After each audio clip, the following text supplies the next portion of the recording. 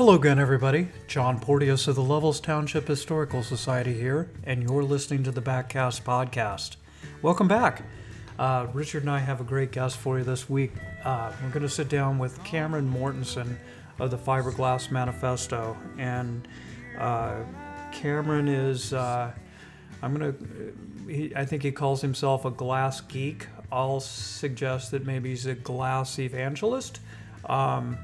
This guy's in the know. For 14 years, he's been running this site and really built it up to become a power in the in the world of fiberglass rods. So I think you're really going to enjoy this. Richard and I had a blast talking with him, and strongly encourage you to go out and check out his site. So here we go. Without further delay, on to the interview.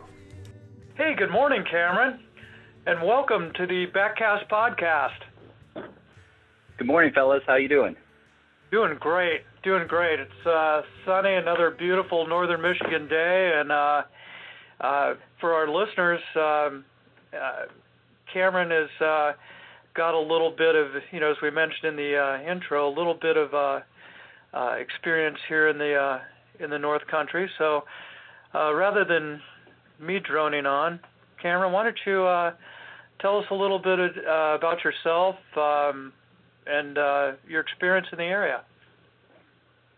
Well, I grew up in lower Michigan, so around the Lansing area, and admittedly, I didn't fish a lot growing up.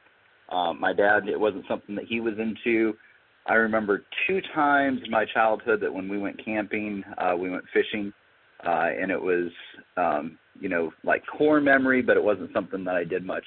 And then when I was in high school, I started working at a Christian summer camp just outside of Grayling, Michigan. And I spent 4 summers there and a few winter camps as well. And there was guys at camp that fished. And so that first summer I did a lot of spin fishing on the lake. I was interested in fly fishing, but, being a poor high school student, I really didn't have the money to go drop hundreds of dollars on the fly rod outfit. And I had a car up there, and so I would go into the different fly shops and sport shops, and really the thing that kind of turned, everything around was that one day I went into Skips, which is on the outside of Grayling. Is a sport shop up there, and I kept going in there, and I'd been there several times over the course of a couple weeks, and I kept looking at this Eagle Claw Featherlight outfit. I think it was $60, and you've got the fly rod. There was a little Martin tuna can reel on it and a level line, and I think the whole outfit was $60. And it was more money than I had in my pocket, but I guess I'd been in there enough times that the guy behind the counter was like, "Are you interested in that?" And I was like, "Yes, sir, but I don't have all the money." He's like, "Where are you staying at?" And I told him I was at Camp Asable for the summer, and he says, "How about this? You take the outfit, and then you just pay it off over the summer." And it was really gracious on his part, but, I ended up with that fly rod outfit, got a couple leaders and some foam spiders, and I spent the rest of that summer fishing on the camp lake, learning how to cast, catching bluegills. Every now and then a pike would come in and just slam the bluegill, and then I'd be fighting this pike that had half-eaten the bluegill until it would get up near the boat and then, release its grip. And so that was my summer of learning. And the following summer, I had enough confidence in fly fishing that I started going across the street at the different landings, on the Holy Waters. And from there, investigated the South Branch, and then I started going over to the Manistee around Cameron Bridge. And so every summer after that was just more learning.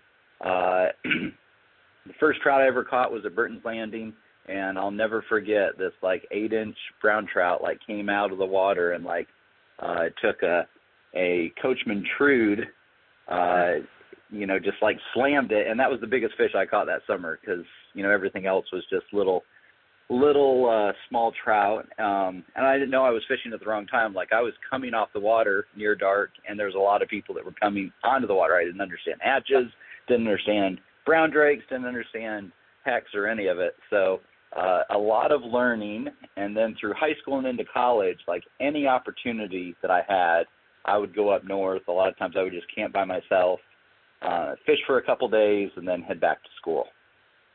That's awesome. That's awesome. And it's such a, your story resonates because it's so similar to so many others. You know, it's just you catch it and you run with it. But with that regard, I think you spent a little bit of time with Mr. Smock in the garage, didn't you? I did, and you know, I was just thinking, like, I wish I could go back and thank the guy at Skips. Like, I don't remember his name. I wish I could go back and thank him. I wish I could, you know, talk to Bob again, because, you know, that was just like driving by, and I was like, you know, it had a little sign on his garage, and knocked on the door and went in there and just started spending, you know, little bits of time here and there, and just all these different people. You know, Ray's fly shop was open then, and Gates, you know, going down and seeing Rusty Gates, and every single one of those persons like helped build the fly fishing angler that I was becoming. And it would just be neat to circle back to all of those people and tell them thank you. And you know, we know that several of those people have passed away. So hopefully, you know, someday we can say thank you, but it's kind of neat to have, like, my beginnings as a fly angler in some place so momentous as the Grayling Asable River area. Yeah. Well, you mentioned that you started with a glass outfit, and I mean, you're a little unique in this regard, Cameron, in that it's almost as if not at the center, real close in the world of fiberglass with the Fiberglass Manifesto. Well, yeah, my first fly rod was the glass rod, and then everything I could read at that time, this is really pre-internet, so books at the library and magazines, you know, all talked about graphite fly rods. And so I went through a number of years where I didn't use the Eagle Claw Featherlight, and had a couple of different graphite rods that I used. And then I ended up getting married. My wife and I lived out in Colorado, and then we moved back to where she's from, which is in South Carolina. And there's a family pond that's on our property that's about 50 acres, and it's got bass and bluegill and jackfish, which are pickerel. So I was like, well, this, you know, fiberglass fly rod will probably be perfect to mess around on the pond with. And took it out there, and I was just really blown away after, you know, probably 5 or 6 years of not fishing this rod at all, just how much fun this rod was to cast and to fish. And that got me onto the internet, and I came across a forum called Fiberglass Fly Rodders that was just like a treasure trove of information about fiberglass fly rods, old clicker reels, just super helpful membership there. I think I was the 276th member, and just checking it this morning, there's almost 7,800 members. Oh, wow. And so you can just see in the last probably 18 years how much growth and interest there's been in fiberglass fly rods. And so one of the components of that forum was that there was a chat room, and a couple of guys and I started like a Sunday night chat where, you know, starting about 8 p.m. I'd be in there, and then there was just some rankulars that would always come in and chat. And there was one guy from Wyoming. He's in law enforcement. I'm in law enforcement. And so we had some similarities there, and just a lot of interest in fiberglass fly rods, and he was a rod builder. And so this was about the time that there was some of the online magazines that were coming out. And Fiberglass Fly Rodders has historically been a lot about vintage fly rods of the past, and not so much of like what's coming in the future and like highlighting different like current rod makers. And so Mike and I are talking back and forth in the chat room, and he was like, you know, it'd be really neat if we had something out there that we could start highlighting different rod makers, rod companies, blank makers, about like what's new in glass, like what's going on in contemporary glass. And I typed back like, what would we call it? And he immediately answered back, the Fiberglass Manifesto. And I was like, huh, that's kind of neat. And it just kind of planted a seed. And, you know, I'm not super computer internet savvy, and neither is Mike, and both of us pretty busy. And I think 3 or 4 months went by. And I asked him one night, I was like, you know, would you mind if I tried to do something with the Fiberglass Manifesto? And he was like, yeah, sure, go ahead.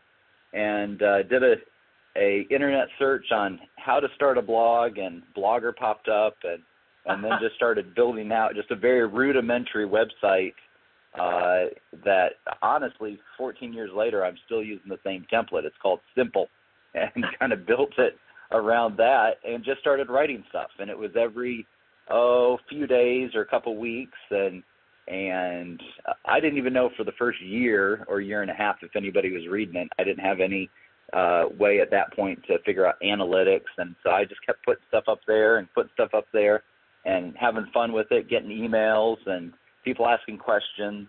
And then one of the years, it was a couple years after I'd started writing it, Scott Fly Rods came out with a new glass two-hander called the Fiber Hammer. And it was released at IFTD, which is the fly fishing trade show. And I wasn't there, but all of a sudden getting all these emails and people asking, what do you know about this? What do you know about this? I didn't know anything about it. And so that was kind of a lightning moment for me, that people were asking me what I knew about this fiberglass fly rod, which I didn't know anything about. And then I figured that I needed to kind of put my detective skills that I use at work into meeting all the different rod builders, making contacts at all the different rod companies. And so they knew that I was, you know, working to be the resource on all things fiberglass, and develop that confidence in them, because there was people that were reading the website that had confidence in me that I should know those things. So I think the next year I went to IFTD, and I'd been there, went for the next several years. And kind of the full circle moment was 2 years later, Scott came out with their next generation of Fiber Touch fly rods, which is kind of their trout weight glass rods. And they asked if I could do the media release for them on TFM. So I don't know if Jim knows it, but, you know, for me, that was kind of a big deal, for the Fiber Hammer being that thing that, like, kicked me off on, I need to, you know, be in the know and, like, follow up on rumors and put myself out there as wanting the knowledge, and for them to, you know, tap TFM to make that announcement of the new fly rod series. So, and since then, it's been neat. I've been able to work with a lot of different companies, you know, and different rod builders and blank makers, and have a lot of different conversations about what people are looking for in glass. And it's, you know, one of the things I did this week is cleaned up the fly rod, fiberglass fly rod makers page on TFM, which when I started TFM, there was less than a dozen rod builders, rod makers, or rod companies or blank makers that were doing anything with glass. Fast forward 14 years, and there's over 100 different builders, blank makers, and rod companies that are listed on that page. So kind of neat to see a resurgence, and kind of neat to be a part of that information gathering, and, you know, help kind of stir the pot of what's going on in the realm of fiberglass fly rods. Well, and for sure, there's just a boatload of stuff happening, and, you know, as evidenced by the content on your site. But I guess the natural follow-up is, so what is new? What's the next big thing? What will our listeners be looking for? Well, and one of the first questions I get from people is, why do I want to fish glass? And, you know, I still remember, like, very early on fishing glass, like, I would show up in a parking lot up in North Carolina, and guys would kind of look at me like, is that a glass rod? And they'd kind of be smirking, like, you know, maybe I'd, you know, borrowed my grandfather's fiberglass fly rod. And then it wasn't too many years where, like, some of those same people were like, hey, I want to get a new 4-weight. What should I be looking for in glass? Because they're, you know, starting to understand, like, glass rods are going to be slower. Glass rods are going to flex more. Glass rods are going to feel the fish more. They're great for protecting light tippets. So if you're fighting, you know, trout on a 6 or 7X, they're helpful. But they can also be very helpful if you're fighting, you know, like I do a lot of flats fishing, carp, redfish, you know, bonefish, trying to catch a permit. they can be helpful in that regard too. You can really put a lot of leverage on a fish because that whole rod is acting as a shock absorber, and you have a lot less chance of breaking tippets. And then, really overall, they're just super, super fun to fish. Like when you can feel a fish head shake all the way down into the cork of the rod, you just get so much more feedback on a glass rod than I've found that you do in graphite. And so really, years ago, it seemed like everybody was making a 7-foot 3-weight, a 7.5-foot 4-weight, and an 8-foot 5-weight. And so you had builders that were kind of doing the same things, building on the same blanks, and really the aesthetics or how the rod was built was really just the differences between different builders. Fast forward to now, you've got rod builders that are just like small stream technicians, and so their focus is on 2, 3, 4, and 5 weights, and so they're in a little kiddie pool with a few other builders. And then you've got other builders that are into more of the heavy line weight glass, so everything from 6 weight all the way up to 12, 14, 16 weights that guys are using for sharks, for jungle fishing, for tarpon. And so instead of everybody doing the same thing, now you've got all these different rod builders, rod companies that are creating really niches within a niche of fiberglass. And so that's really exciting because effectively I haven't fished a graphite rod in probably 16 or 17 years. And I've got fiberglass fly rods from a 2-weight all the way up to 2-handers. And so there's really nothing that I or others, fish for that you can't do on glass. Right. And so it's neat to be, going back to what's coming and what's out there is that, some companies, they want to really keep their glass rods in that trout weight area. And then you've got other companies like what's next. So like jungle rods are a big deal. And the benefit of glass in jungle rods or tarpon rods is that they're a stronger material and they have less of a chance of breaking. And so there's a story from years ago that these guys, a film crew was going down to South America to fish for like jungle tarpon, and they took 6 fly rods with them, all 10 and 12 weights. And the only rod that came back unbroken was the one that had fiberglass that was rolled into the butt section of the graphite rod, because that rod just is, a lot more indestructible than just straight graphite rods. So there's a lot of anglers that are finding benefits to the glass rods. And so companies are starting to look at what's out there, what can we build that's new. There's still a lot of room for companies to come out with 2-handers in glass and switch rods. And you're seeing a lot more heavier line weight glass, and then you're just seeing companies go back to the drawing board and build upon what they've already done. So Orvis is in their 2nd generation of glass, Reddington's in their 3rd generation of glass, Echo Fly Fishing is in their 2nd and 3rd generation of glass, depending what it is, between their heavier line weight rods and their trout weight rods. So it's like the door is blown wide open, and there's just all these things out there that are really fun to help people find. Are you seeing, I guess, more adoption of glass in the Euro nymphing area? Euro nymphing is tough with glass just for the fact that a lot of those rods are 10 feet long or longer, and the benefit to glass, or I think some of the very best glass is going to be shorter fly rods. So, like 7-foot 5-weight up to 8-foot is the norm. When you start getting into rods that are past 8.5 foot, they start to have more of a swing weight. They're going to feel tippier. They're going to feel heavier, and a lot of times they feel slower.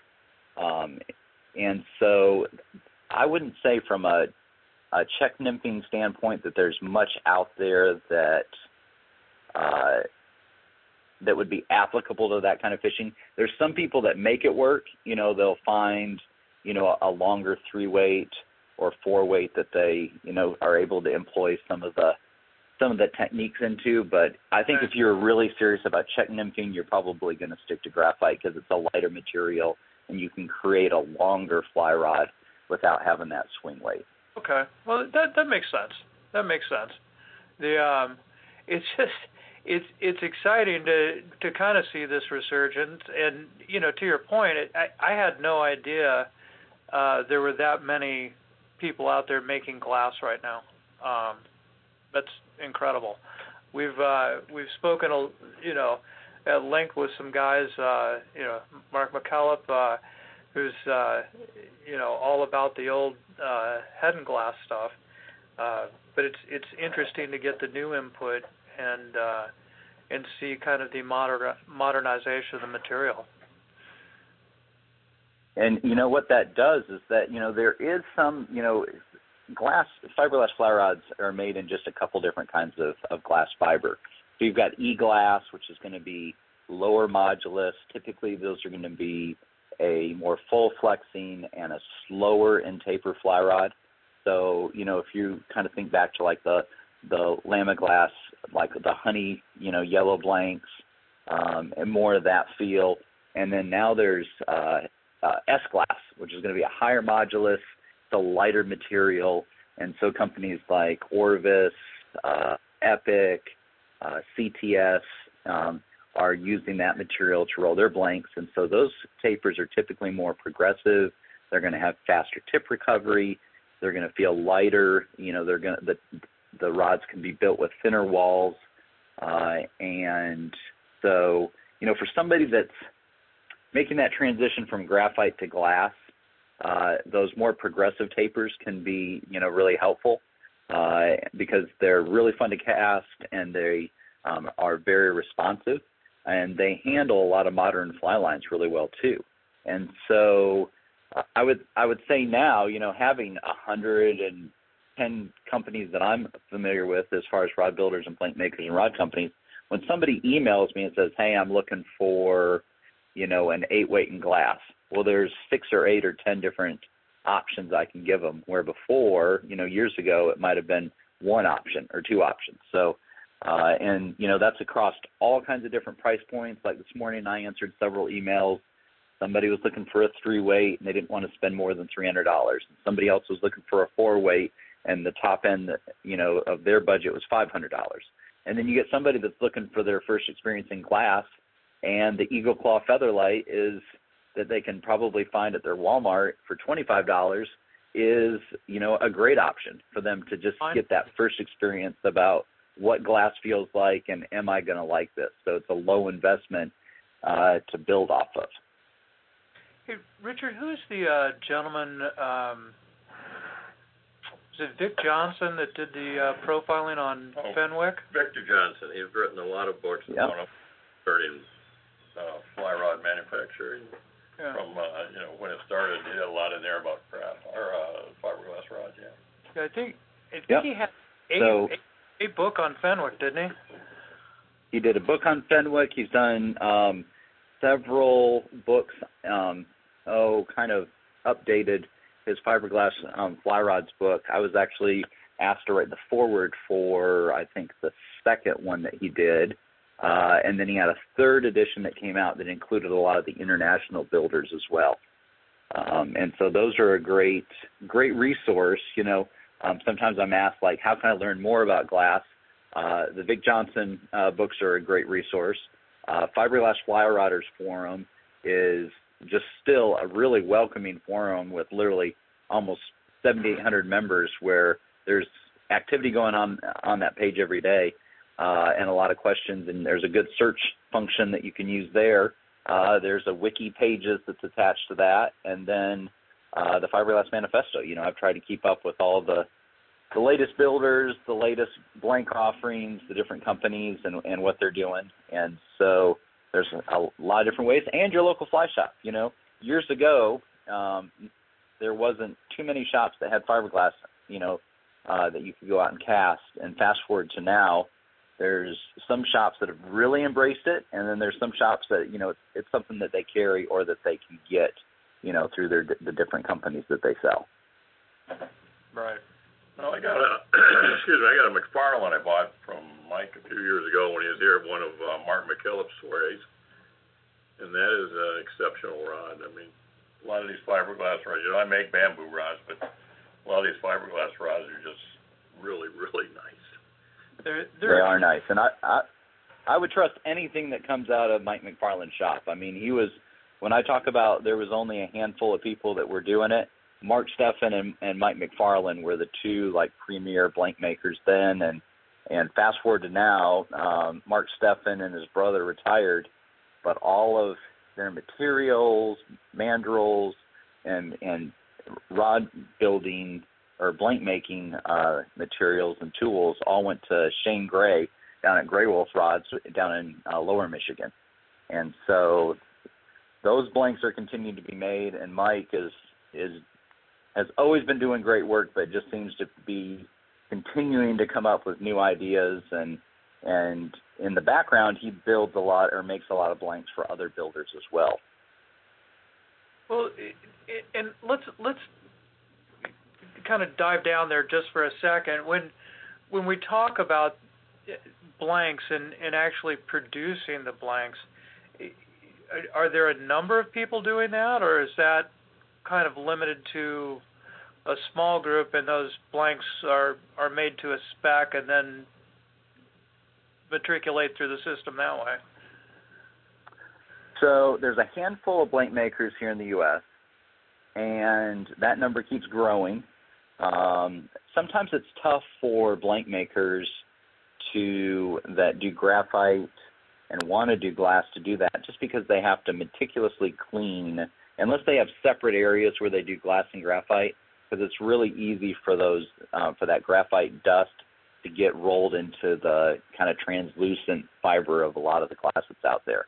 And so you'll see in some, typically out-of-country blanks that are made in Asia, that you'll see like speckles and blanks, and that's because tables are being used to do both. But in the U.S., there's really just a handful of companies that are making glass. That's What's not that? Aesthetic touch. Yeah, that's just a cross-contamination. It's cross-contamination, but it's pretty typical, though, for this handful of blank makers to do work with multiple different rod builders. And so, there's some builders that just want whatever that company, like let's use Mike McFarland as an example. He makes blanks that he sells to hobby builders, to rod makers, and then what he builds himself. But then Mike works with a lot of different small shop custom rod builders that will come to him and say, I would like to build, hypothetically, a longer 3-weight for, out west fishing, Spring Creeks, the driftless area, maybe some of the waters in Michigan or whatever, their place is. And so Mike will work with them on developing tapers that are just specific to that rod builder. And, he's probably has a dozen to 24 different builders that he does that for. CTS in New Zealand does that. I'm trying to think of some others that typically do that. But then you've had some guys like Mark Steffen that just always built his blanks, didn't care to build anyone else's designs, and kept himself busy enough rolling, enough blanks, of his design that, he didn't need to do OEM work for, other rod builders. So it's pretty neat to see, some of these, it's neat to see rod builders go from building off of other people's blanks to really deep diving into like what resonates with them, and then they develop a following. I think of Shane Gray down in Lower Michigan. He has his own rod that he does, different series that he's done over the years. Now he offers Stephen blanks. Think of Chris McFarland, that is really a small stream blue lines technician, and so a lot of his designs really favor that. And so it's neat that there are blank makers out there that are willing to use some of their table time and oven time to like work through these very like specific rods that these rod builders are trying to create. Nice. Very nice. It seems almost analogous to bourbon in some regards, where you'll have various white label programs running out of a central shop, and people will be whether it's specifying the length and the taper or the mash builder or whatever, to end up with their unique offering. It's pretty cool. Very cool. I think that's a good comparison because there's probably then also some things that are private labeled that are just not that special.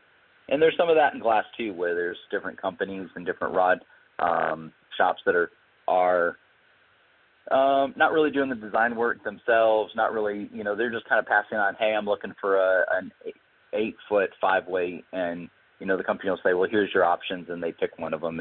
And so from somebody coming into it that's like looking for something special, it pays to do some research on the different rod builders and ask questions like, what's the story of this rod? Some of the rod builders are really good about having full descriptions on their website. They're really good about using, really high-end photography so that you can really see what you're getting. And I think that's what connects people to a lot of different rod builders is they like that story. I've already mentioned Shane and Chris, but both of those guys were doing rod building as a hobby that turned into a full-time career for both of them. And it's just because they ended up being really good about telling their story of who they are, what they made, and their work speaks for itself. And then you've got guys like Matt Lederman, who's a school teacher, and he builds a few rods through the school year, but then his summertime is when he really deep dives into, knocking out a lot of orders. And, his builds are second to none. So it's neat to see, how different people connect to different rod builders. And, I've got way too many fly rods, but it's been neat to collect different fly rods from different makers, kind of like I'm collecting art. And it's Sure. neat because it's fishable art and things that I can get out on the water with. Well, and I think that's the key right there. Even though you're in collecting mode, you're collecting usable. It's not like you're shoving them in a closet somewhere, never to see air again. Until sale, you're out and able to use these and enjoy them. For sure. I mean, it's fun, planning for a trip and kind of going through my little stash of fly rods in the corner and figuring out like what's going to go on this trip. And it's been, when I first started TFM, I wanted to collect at least one rod from every rod builder because there really wasn't that many at that time. And now, I mean, there's no way. And I still think I have like a lottery I think I have like yes, I think I have 3 or 4 dozen rods right now, and it's hard to fish them all. Well, we were talking to Tom last week, and he said he's got one coming out in the spring, I think. Broadhead. He does, and he sent me the demo that he has on that, and that's going to be a really, really neat rod. And, Tom spends a lot of time on spring creeks out there in Montana, and it's just a perfect tool for that. And, I think it would come in handy elsewhere as well. But and that's really a neat example of somebody that he produces and sells fly lines, but yet he's able to like design something that's specific to what he does and knows that that's going to resonate and, connect with other people out there that buy his fly lines already, and they're going to trust, that fly rod that's rolled in Montana at Livingston Rod Company's shop. And, it's just a neat connection because there's people that will email me a lot and say, I live in Montana or I live in Michigan. I'd love to like support a rod company that's like from my geographical area because he knows, he or she knows that those rods were likely, tested and demoed on the same waters that they fish. And so there's that immediate connection. You bet. Absolutely. Yeah.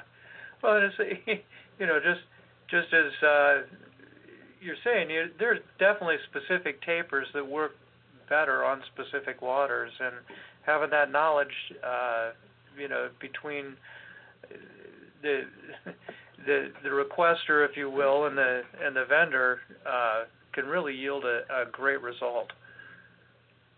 Yeah. What I guess what's next as the Fiberglass Manifesto evolves? What's next?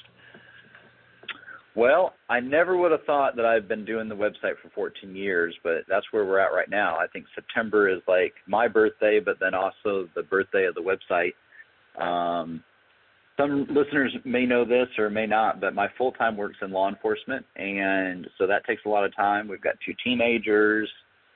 We stay pretty busy as a family, but, I've really valued, starting my day every morning with a few emails, writing content for TFM over a cup of coffee or two or three. But it's also given me a circle of friends that are outside of the work that I do. And that's, if there's nothing else that TFM did for me personally, having friends in the industry and different people that I've met, that I've gone fishing with, and different guides and different trip opportunities, that made it all worthwhile. I can't imagine not having TFM and where I would be as a person, because I don't think I would feel as fulfilled as I would having this website to always kind of keep me inspired. It's been a great creative outlet. As a kid, I did a lot of artwork, drawing and painting, and that kind of transitioned to writing, which I don't profess to be great at, and photography, which I'm probably not great at as well, but I have a good time, hacking away at it. As far as the future, you would think that I would have reached the end of the rope with this, and I really thought that at some point I would just tell all the stories and talk about all the rod builders that are out there, but it was kind of good timing for it to start because it was just at the beginning of this big kind of wave that continues to crest with interest in glass and new glass out there and new ideas and new materials and new ways to do things. So honestly, I'm going to keep, hacking away at it and writing and doing my research and following up on leads as long as there's interest in people fishing glass, in fly rod companies and small shop rod builders and making glass. And, it's my preferred way to fish. I mean, I haven't fished a graphite rod in a decade and a half at least, because as soon as I started getting into glass, I started selling off the few graphite rods that I had to fund more glass rods. Sure. And so I'm going to keep fishing it, and I think a lot of other people are going to keep fishing it, and it's been neat to see the industry. This hasn't just stayed as a small shop idea. All your major fly rod companies have at least one glass rod in their lineup. Oh, yeah. Yeah, I mean, all the mainstreams are out there with a glass offering now. It was funny, before we started the podcast, and I was thinking to myself, when your retirement does come, you've got to have just the foundation for one of the best road trips ever. I think, Well, I have thought of that. For connections. I've thought about it would be neat to kind of live, kind of bounce around to different fly shops and just be a seasonal employee, and spend a year, bouncing around to some of my favorite fly shops and just seeing what that's like. And I've also thought there's a lot of opportunities to tell different rod maker stories. There's, sometimes rod builders are good at taking pictures and, posting pictures of their builds and everything, but learning more about them as a person and where they work and what the shop looks like and what a typical day is, I think those stories would be neat to tell. Well, and I think you can bring a lot to the table. I think it's clear for listeners that haven't been to your site. It's quite polished, and you've done a great job of building a brand there, and creating and enhancing, I guess not creating, but enhancing the enthusiasm around in the glass world. So congratulations. Well, it's been fun, and I started this thing called Glass is Not Dead years ago before hashtags were a thing, and it really didn't gain traction until I started using it on Instagram. And I think at last check, there's 78,000 photographs with that tag to it. And so it's really neat to see, to share my experiences with glass, but then to see, literally all over the world, anglers are fishing glass, and it's not just for trout. It's not just for bass. People are catching wild species, on the fly or conventional, spinning rods and on glass, and it's just neat to see their stories as well. That's awesome. Well, I can't help but believe, Cameron, that you'll be a guest again on the show and have some more stories to share with us. But we're super happy that you're able to join us today. And again, congratulations on the work you've done. And let's kind of follow up maybe on the next time you're up north and touch base that way. Yeah, it'd be great. And if any of your listeners have questions about glass, want recommendations for their next fiberglass fly rod, always reachable through Instagram or email or Facebook or Twitter, but probably Instagram or just an email is probably the best, because then it's something that I check in on more regularly. But love to help people hash out their next fly rod purchase, and there's so many options out there that I can typically ask, like what fly or what line weight, what length, what type of taper, like what are you going to do with it, and what's your budget, and when do you need it. If I have those 5 questions answered, I can help narrow down, like, here's a handful of rods that you should look at, for your next purchase. That's awesome. That's awesome. Well, we'll put all those links in the show notes so that the listeners can click on them, and we'll have at it from there until the next time we speak, Cameron. Tight lines and mind your BackCast. Thank you. Yes, sir. Thank you. All right, another good one in the books. Thank you very much for listening. Thanks for downloading. Thanks for liking. We've really enjoyed this and are really enjoying the feedback as well. A couple of local notes: if you're in our Lowell's area, on September the 10th, from 11 a.m. until 3 p.m., we'll be hosting an art show. We've got some residents that have donated some handcrafted pottery, hand-woven goods, wood carvings, paintings, framed artwork, just a lot of really, really nice items. This is the mechanism that we use to fund our scholarships. We put a couple of scholarships out each year to the local kids, and this is how we fund it. So if you're in the area, stop by. We'd love to see you. Make yourself known. Okay, that's it. Until next week, mind your BackCast.